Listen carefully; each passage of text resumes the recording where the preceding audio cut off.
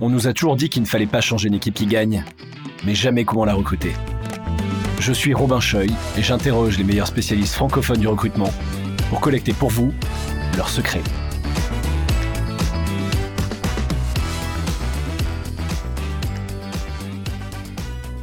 Bonjour tout le monde, aujourd'hui j'ai le grand plaisir d'accueillir Albane de Blablacar, que tout le monde connaît normalement aujourd'hui, pour parler d'un sujet très important qui est comment avoir un process de recrutement inclusif et qui évite les biais. Merci pour ta présence aujourd'hui Albane. Est-ce que tu peux te présenter et peut-être présenter Blablacar pour les quelques personnes qui ne connaissent pas encore ? Carrément, avec plaisir. Merci Robin déjà pour l'invitation. Donc je m'appelle Albane, donc je travaille chez Blablacar depuis presque 7 ans maintenant, et du coup aujourd'hui mon rôle je suis responsable du recrutement et de la marque employeur chez Blablacar pour l'ensemble de nos entités.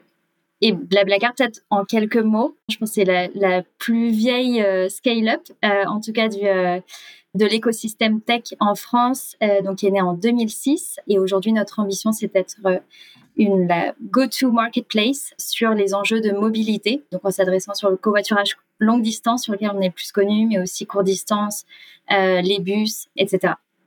Je suis un grand utilisateur. J'encourage tout le monde à utiliser Blablacar. Cool. Est-ce que tu peux nous en dire un peu plus, du coup, au cours de ces 7 dernières années, donc 2015-2022, votre parcours un petit peu sur justement la partie diversité, inclusivité, d'où vous partiez, où est-ce que vous en étiez quand toi t'es arrivé en 2015, et déjà d'où vous partiez, et après on va voir progressivement votre aventure et comment vous êtes arrivé à la situation d'aujourd'hui. Ouais, carrément, avec plaisir. Donc effectivement, pour nous, ça a vraiment été un cheminement. On est passé par différentes étapes. Donc au début, quand je suis arrivée chez Blablacar, c'était pas du tout un sujet qui était officiellement présent dans l'entreprise. On n'avait pas de stratégie DEI, mais cependant, j'ai pu observer qu'il y avait pas mal d'actions qui étaient mises en place. Il y avait déjà une philosophie, une culture qui était pour moi assez accueillante, on va dire, sur l'enjeu de la diversité et de l'inclusion. Donc, il y avait déjà un peu un terreau favorable là-dessus. Et puis après, du coup, on a eu un peu, on va dire, 2 étapes pour adresser le sujet de la diversité. Mais déjà, peut-être pour revenir sur le début, parce que donc l'enjeu de diversité, équité, inclusion, on en parle beaucoup. Mais du coup, je voulais revenir un peu sur une citation qui, moi, est toujours assez présente dans mon esprit. Et je pense que ça a été un très bon learning aussi de notre cheminement sur ce sujet. C'est une citation de Verna Myers qui dit « Diversity is being invited to the party et inclusion is being asked to dance ». Du coup, je trouve ça hyper intéressant et important de toujours lier les deux et de pas juste parler de diversité, surtout quand on parle de recrutement où parfois on a tendance à parler un peu de chiffres à atteindre, de targets chiffrés, mais je pense que toute la dimension du sentiment d'appartenance, donc qui fait écho à l'inclusion, est en fait hyper important pour permettre de recruter des profils divers, mais leur permettre d'être tout simplement authentique, d'être soi-même, de se sentir accepté tel que chacun est dans un environnement de travail, dans une entreprise. Donc ça, je pense que c'est vraiment essentiel un petit peu comme base de la discussion qu'on va avoir ensemble aujourd'hui. Et du coup, donc la diversité, forcément, ça recouvre une multitude de réalités personnelles. Aujourd'hui, et dans le cheminement qu'on a eu, on a aujourd'hui jamais adressé l'ensemble des réalités que ça revêt. On a eu des focus, des priorités pour adresser certaines communautés, même si on a l'ambition, bien entendu, de faire en sorte que chacun ait sa place et se sente épanoui chez Blablacar. Ok. Juste peut-être pour faire une petite pause et s'assurer que les gens qui parlent pas anglais aient bien la citation. Donc du coup, la diversité, c'est être invité à la fête et l'inclusion, c'est être invité à danser. Donc, non seulement on ouvre la porte, mais en plus on fait en sorte que les gens soient bien dedans.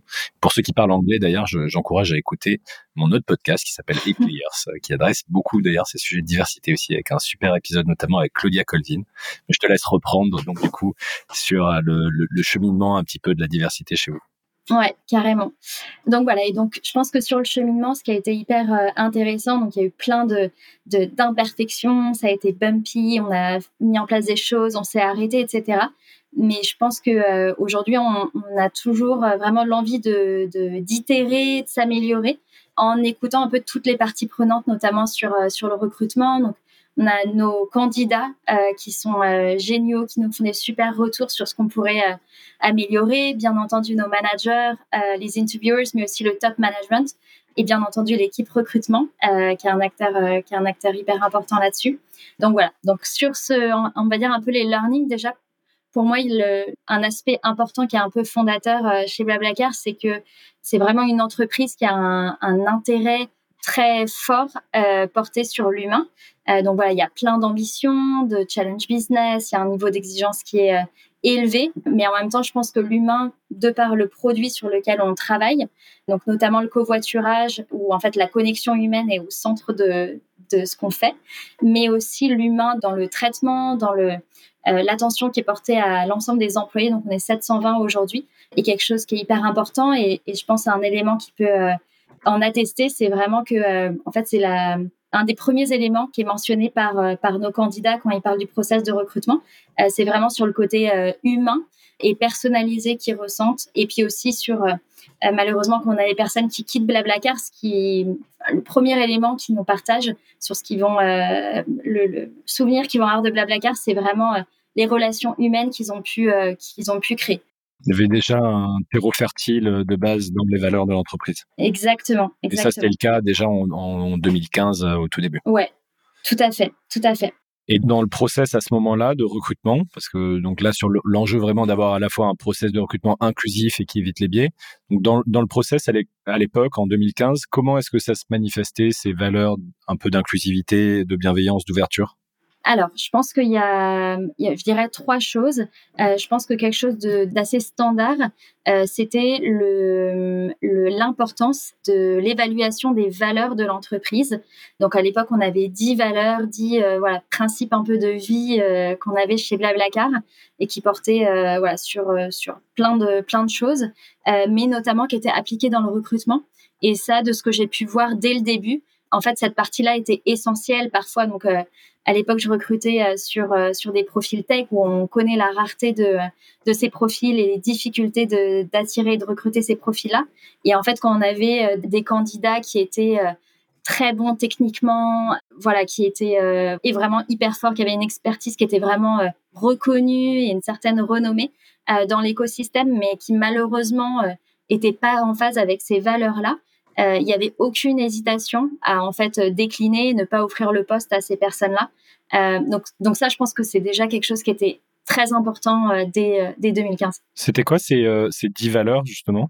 Waouh. Alors j'ai essayé de refaire la liste. Il y avait plein de choses. Il y en a certaines qu'on a gardées en tant que telles, mais il y en avait sur la notion de partage, de transparence et d'apprentissage, qui est toujours quelque chose qu'on a aujourd'hui. Il y avait aussi une valeur qui était plutôt sur la notion d'action, sur le fait qu'en fait, il fallait agir et itérer plutôt que réfléchir pendant des mois et des mois et puis après mettre en place quelque chose. Il y avait une autre sur l'innovation, sur le fait aussi dans les relations humaines d'avoir autant des moments sérieux et des moments un peu plus fun de team building. Donc voilà, ça revêtait un petit peu ces éléments. Et c'était évalué tout au long du process d'entretien ou uniquement justement parce que un des gros enjeux, c'est de la diversité et de l'inclusivité, c'est de limiter les biais. Parfois, on peut dire que avoir des valeurs de ce type, ça peut justement inviter les biais à la table en disant, cette personne était super techniquement, vraiment géniale, mais par contre, je trouve qu'elle n'était pas assez transparente ou elle n'était pas assez dans le partage. Donc, comment ça s'inclut pour justement limiter les biais, y compris sur une valeur qui est un petit peu plus, une évaluation qui est un peu plus implicite sur les valeurs? Ouais. Alors honnêtement, en 2015, c'était pas quelque chose qui était structuré comme ça l'est aujourd'hui. Donc c'était insufflé en fait sur l'ensemble des étapes du recrutement. Et je pense qu'à l'époque aussi, alors qu'on était déjà quand même assez nombreux, mais on avait en fait sur chaque process de recrutement un de nos 3 fondateurs qui faisait un entretien final et qui était un peu garant de cette culture, de ces valeurs de l'entreprise. Moi, je me souviens très bien de mon entretien avec Frédéric Mazella, où on avait beaucoup discuté de ces sujets-là.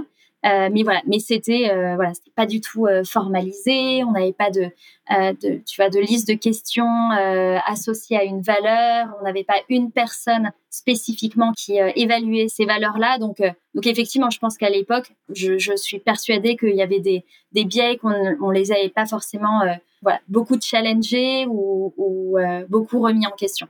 C'était pas quelque chose qui était très structuré et formalisé. Et cette partie justement sur les valeurs précisément, comment est-ce que 7 ans plus tard, ça a évolué? Est-ce que c'est toujours inclus dans le process de recrutement? Si oui, à quel moment et comment, tu vois, quelles itérations vous avez eues sur cette partie? Et je pense qu'il y a beaucoup de gens qui se posent ces questions, qui se disent: «On veut avoir des valeurs, on comprend le risque du biais dans la valeur et comment on essaie de standardiser un petit peu». Donc Ouais. curieux de voir quelle a été votre trajectoire, vous, là-dessus. Ouais, carrément. Carrément. Alors je pense qu'il y a donc le sujet des valeurs et pour moi, il y a aussi le sujet des soft skills qui est aussi quelque chose qui est venu un peu pendant ces 7 ans. Sur le sujet des valeurs, donc aujourd'hui, c'est dans notre étape de recrutement, en fait, c'est à la dernière étape. C'est donc l'évaluation par le VP du candidat. Et donc l'idée, c'est qu'on a donc 45 minutes. Aujourd'hui, on a 6 valeurs. C'était en 2011 ou 2012, on a revu ou 2016, on a revu nos valeurs. On en a 6 aujourd'hui. Et donc, en fait, aujourd'hui, on a créé une liste de questions avec des réponses types qui permettent justement d'avoir la même évaluation et standardisation sur les valeurs. Et donc, du coup, c'est quelque chose qui est évalué en fin de process et qui fait partie de notre scorecard et qui est autant aussi essentiel que les soft skills ou les hard skills. Donc voilà, aujourd'hui, comment est-ce que on l'a organisé, structuré et formalisé.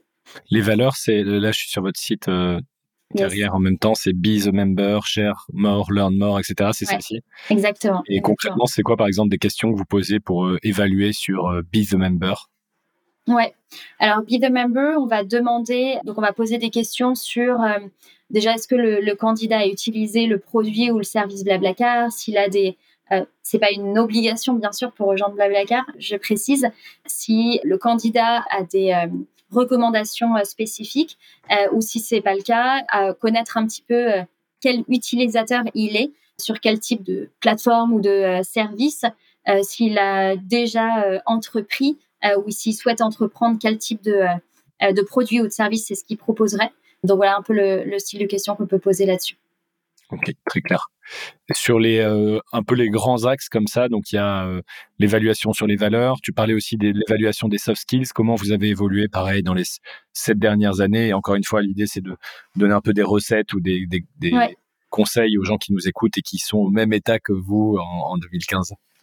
Alors, soft skills, donc en 2015, on n'en avait pas. Voilà, donc on avait un peu des soft skills, mais qui changeaient un petit peu selon les postes, etc. Donc pareil, c'était pas vraiment structuré, organisé. Et là, aujourd'hui, on a 5 soft skills, donc qui sont les mêmes, qui sont standardisés pour tous les postes, toutes les équipes chez Blablacar et tous les niveaux. Donc aujourd'hui, ce qu'on a fait, c'est qu'on a ces 5 soft skills avec, pareil, une compréhension, une définition de chaque soft skill par niveau dans l'entreprise. Forcément, un de nos soft skills, c'est le leadership. Donc, on va forcément attendre des choses différentes entre un profil junior et un profil plus expérimenté. Et ce qui est hyper intéressant sur les soft skills, c'est oui, on s'en sert dans le recrutement. Donc, je reviendrai là-dessus. Mais en fait, c'est aussi une base d'évaluation pour nos employés. Donc, on va regarder ça pendant la période d'essai, pendant la période d'onboarding, à chaque évaluation de performance, donc on en a 2 chaque année. Pareil, on va reprendre en fait cette grille de lecture et voir comment la personne a pu grandir en fait sur ses soft skills. Et donc appliqué au recrutement, on en a 5. Aujourd'hui, on en a 2 qui sont assessés par les recruteurs, donc lors du premier entretien. Et ensuite, on en a 3 autres qui sont évalués lors de l'entretien avec le manager. C'est quoi les soft skills, par exemple, où ils sont publics? Ouais, bien sûr, ils sont publics. Donc, on a donc le leadership, l'agilité. On a ce qu'on appelle le growth mindset. Donc, c'est la volonté de sortir de sa zone de confort, d'apprendre. On a le teamwork, donc vraiment l'esprit d'équipe qui est essentiel. Et le dernier, c'est ce qu'on appelle business prioritization. Donc, c'est vraiment l'appétence de, en fait, relier tout ce qu'on fait avec la notion de business et l'impact que ça peut avoir sur nos utilisateurs. Ok, donc une des grandes initiatives que vous avez menées dans les 7 dernières années, de ce que je comprends, ça a été beaucoup standardisé. Et Ouais. justement, standardiser, ça permet déjà d'une part d'éviter je le sens pas, donc no go.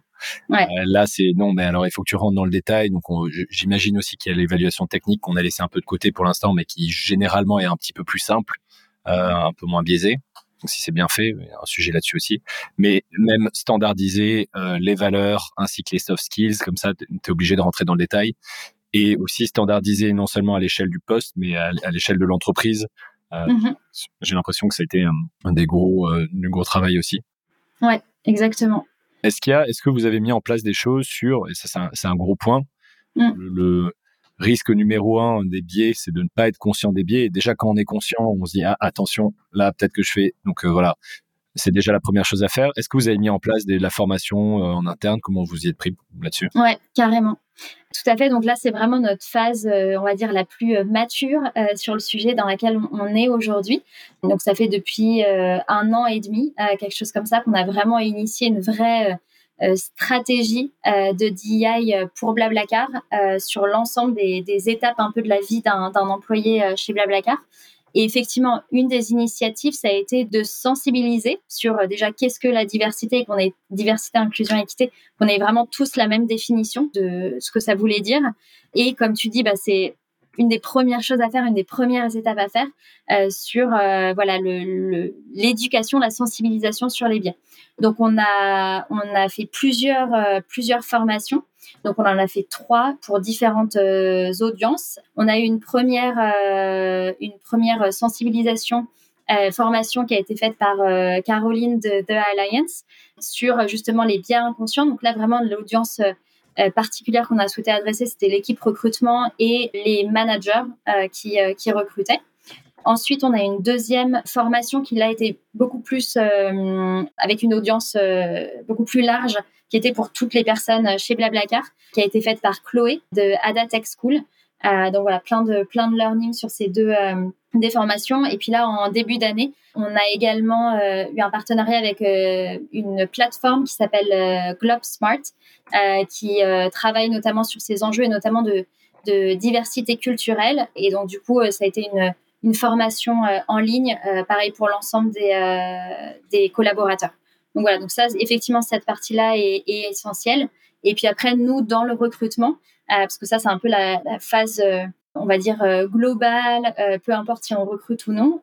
Et puis après, nous, on a vraiment une attention particulière quand on va démarrer sur un poste à adresser différents points. Donc, il y a effectivement le fait de poser la question à l'équipe qui va recruter, donc le manager, mais aussi les personnes qui vont faire passer les entretiens de est-ce que vous avez soit participé à cette formation et sinon, on leur demande en fait de faire l'exercice de Harvard là-dessus pour évaluer justement les biais inconscients. Donc on fait ça, on a aussi un peu une petite note récap pour nos hiring managers sur comment être ou devenir un manager justement qui soit inclusif et alerte sur ces sujets de diversité et d'inclusion. Donc voilà, on leur partage différents liens, différentes choses, différents points d'attention. Et puis après, ce qui est assez chouette, là, ce qu'on a pu voir récemment sur les derniers mois, c'est qu'en fait, ayant vraiment porté une dynamique vraiment de communication, une stratégie globale sur l'enjeu de DEI et une formation aussi de l'équipe recrutement, on pourra revenir dessus. Là, en fait, on a eu récemment des managers qui sont venus directement taper à la porte des recruteurs en disant écoute, je sens que j'ai ce biais-là envers cette population-là. Comment je peux faire? Est-ce que tu peux m'aider? Et donc du coup, on a eu voilà un peu ce suivi d'un manager pour l'aider à travailler sur ce biais-là. Donc la personne était consciente, mais vraiment pouvoir lui donner des éléments objectifs ou voilà. C'est quoi, par exemple? J'ai l'impression que je veux absolument recruter quelqu'un qui a fait une super école, top 3 école de commerce, post-prépa. Comment est-ce que tu m'aides à m'en affranchir, c'est ça ou non? Alors, ça pas trop. C'était, je pense, un des points et un des choses très positives que j'ai vues chez Blablacar, en fait, dès le début, dès 2015. Voilà, c'est que le sujet du parcours d'apprentissage n'était pas du tout un sujet. Donc, tout le sujet école et tout, ça n'a jamais été vraiment une problématique qu'on a eue. Mais non, là, c'était un sujet sur un candidat qui venait d'une certaine région du monde et en fait la personne connaissait pas du tout, il y avait une façon de communiquer qui était différente, etc. Et en fait elle s'y retrouvait pas par rapport à cette grille de lecture française, et voilà, et avait besoin d'aide pour en fait, créer un lien et mieux comprendre cette culture qui était différente. Ok. Super. Donc, première grosse étape, en tout cas peut-être pas étape, mais premier gros chantier que vous avez mené, c'est standardiser les entretiens. Donc ça, on en a parlé un petit peu au début, Ouais. sur tous les axes, non seulement techniques, mais aussi soft skills et les valeurs. Essayer de le plus standardiser possible. J'imagine que derrière, vous avez, c'est aussi quelque chose que vous avez mené avec votre ATS. Donc je pense que au moment où vous utilisez Smart Recruiters, et là vous avez changé aussi. Euh, donc ça, c'est aussi en Sur lien. Lever, ouais, D'accord. tout à fait. En lien avec l'ATS utilisé et peut-être des choses que vous avez processées dans l'ATS. Deuxième étape, faire beaucoup de formations en interne, faire intervenir des personnes. Donc j'ai bien noté Chloé et Caroline que je pourrais interviewer aussi sur Une Équipe Qui Gagne. Mm-hmm. Je vais aussi avoir normalement un épisode avec Judith Tripart sur la formation au biais pour les managers. Elle devrait nous partager même ses slides, donc ça peut être un super épisode à venir. Trop bien. Vraiment. Quelles sont les grosses autres initiatives que vous avez menées? Alors là, on parle beaucoup de diversité, j'ai l'impression. Est-ce que sur la partie inclusion, vous avez mis en place des choses? Ouais, tout à fait. Alors, peut-être dernier point sur cette partie diversité qui me semble hyper importante, c'est quand même de regarder son équipe recrutement et s'assurer que au-delà qu'elle soit déjà diverse, je pense que c'est en fait ça nourrit vraiment cette problématique, ça permet d'avoir différents points de vue et au final c'est quand même eux qui vont aller sourcer, chercher les profils. Donc je pense que c'est déjà une super base à avoir au-delà de la formation qu'on peut leur proposer. Mais ça, je pense que c'est c'est quelque chose d'essentiel et ça a été vraiment un point d'honneur pour moi de créer une équipe diverse dans les parcours, dans les nationalités, dans les points de vue, etc. Donc ça, je pense que c'est aussi quelque chose qui est très important. Absolument, c'est les gens qui, une manière de réfléchir, sont les gens qui conçoivent le produit qui est l'équipe ensuite de Blablacar.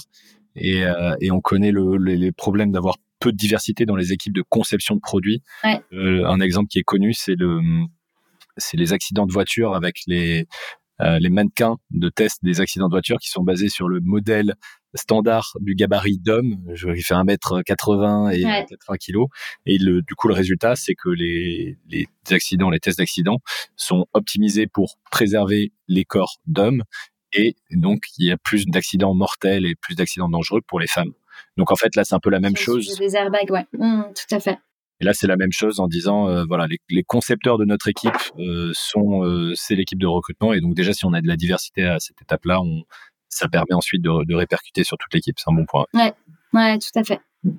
Exactement. Et après, sur ton sujet de l'inclusion, je pense qu'il y a différents points. Je pense qu'il y a déjà l'étape du descriptif de poste, de la job description. Donc, je pense que c'est hyper important de challenger les managers sur les compétences. Et parfois, on a des managers qui arrivent avec une longue liste de compétences à avoir. Et vraiment challenger sur ce qui est vraiment essentiel pour le poste et ce qui relève plus du nice to have, l'additionnel, quoi, du bonus. Donc ça, voilà, c'est quelque chose qu'on fait, sur lequel on travaille beaucoup. Et après, donc, c'est faire en sorte que nos descriptifs de poste soient inclusifs et un langage inclusif. Donc nous, on travaille avec 2 outils. Donc il y a Axel.js qui est dispo en open source et Gender Decoder. Et on a fait aussi un mode test avec Textio qui travaille là-dessus pour s'assurer que voilà, le langage qu'on utilise est inclusif.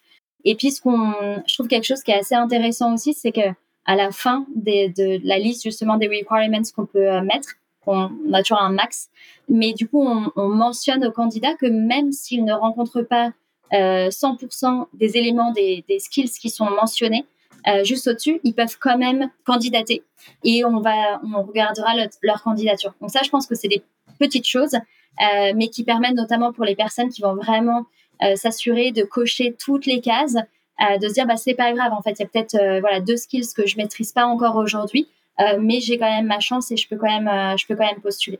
Donc voilà, donc ça, je pense que c'est des petites choses qui peuvent aider aussi à faire en sorte que le candidat en face puisse passer le cap et apporter sa candidature. Ouais, il y a plusieurs études qui montrent justement que les gens qui viennent de minorités ont tendance à moins postuler quand ils ne valident pas toutes les compétences d'une offre d'emploi. Ouais, tout à fait.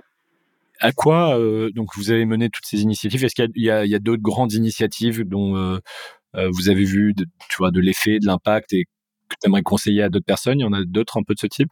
Ouais. Je pense que peut-être 2 autres. Je pense que il y a aussi un enjeu de, bien connaître son audience et notamment quand on parle de groupes sous-représentés, de comprendre en fait leurs attentes, leurs craintes et du coup de pouvoir travailler dessus. Donc nous typiquement on a drafté donc pas, aujourd'hui sur l'ensemble de nos postes mais, sur certains des, candidate persona. Donc voilà, qui vient un peu du marketing pour vraiment, comprendre. Donc il y a eu tout un audit, des discussions avec des personnes internes. Et ça nous permet justement dans soit les job desks, soit les messages qu'on envoie quand on va chasser, de pouvoir ajuster et vraiment répondre en fait à leurs besoins propres. Donc ça, je pense que c'est aussi un super learning.